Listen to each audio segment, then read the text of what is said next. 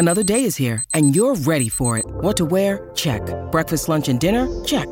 Planning for what's next and how to save for it? That's where Bank of America can help. For your financial to-dos, Bank of America has experts ready to help get you closer to your goals. Get started at one of our local financial centers or 24/7 in our mobile banking app. Find a location near you at bankofamerica.com/talktous. What would you like the power to do? Mobile banking requires downloading the app and is only available for select devices. Message and data rates may apply. Bank of America N.A., member FDIC.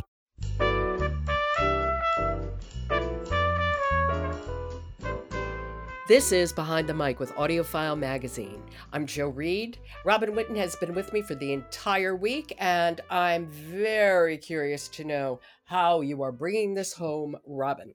Well, I want to wrap it up this week. It's also the end of April, and we started April with the celebration of National Poetry Month. And so today we are sort of bookending that with Catching the Light by Joy Harjo and read by the poet herself. Poets are typically wonderful readers of their work, but when it comes to Joy Harjo, cube that. I find her to be a beautiful writer and a beautiful reader. Maybe it's a bit of a meditation the way the first book of the week was. She shares some very lovely vignettes about her life and the inspiration for her poetry here. She talks about language and the spoken word, Native American history, music, human nature, really wonderful short passages. Some are verse, perhaps. I'm not looking at them, but of course they sound so lyrical many times. It could easily be a poem. Well, this year she's been writing for 50 years, which is extraordinary. Published for 50 years. Yes. And she talks about it. There is a bit of chronology here so that she's going through parts of her life. And it's just a lovely, I wouldn't say exactly that it's a memoir because she actually did do a memoir, which we talked about, Poet Warrior. Poet Warrior. Yeah. Just last summer, we talked about that. And it went in earphones. It did indeed. This is a little, I think these are, I want to say, they're little meditations or vignettes that she's written about her life in reflection.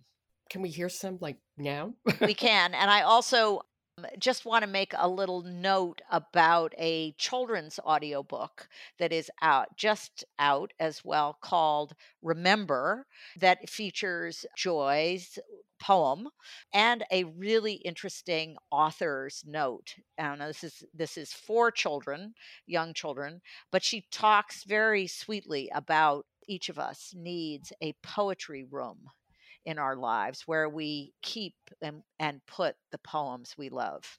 But that's not what we're hearing now. That is not what we're about to hear, but I just wanted to talk about that along with Catching the Light. Okay, so set us up for our excerpt. Joy is introducing listeners to a little bit about how she came to writing poems, sort of concurrent with her studies in music and art. Okay, this is Catching the Light, written and read by Joy Harjo. The Southwest taught me an attention to light, to the arrangement of mountains and high plains. I could see the sky and even beyond the sky, and I was coming to learn that words were ladders, with each rung leading between the darkest of hours to sunlight, from confusion to accomplishment, or in the opposite direction. I worked long hours with my research position at American Indian Studies and my full-time slate of classes and the day-to-day childcare. The night became my solitude. I have always needed solitude, yearned for it when it was scarce. I'd stay up nights painting and drawing, and then poetry elbowed its way in when I thought I had no more room. My long nights then became a tug-of-war between poetry, artwork, and figuring out how my little family would make it on nearly nothing. She has such a strong, warm voice. And I also think she is such a lyrical writer, but also so accessible and so clear.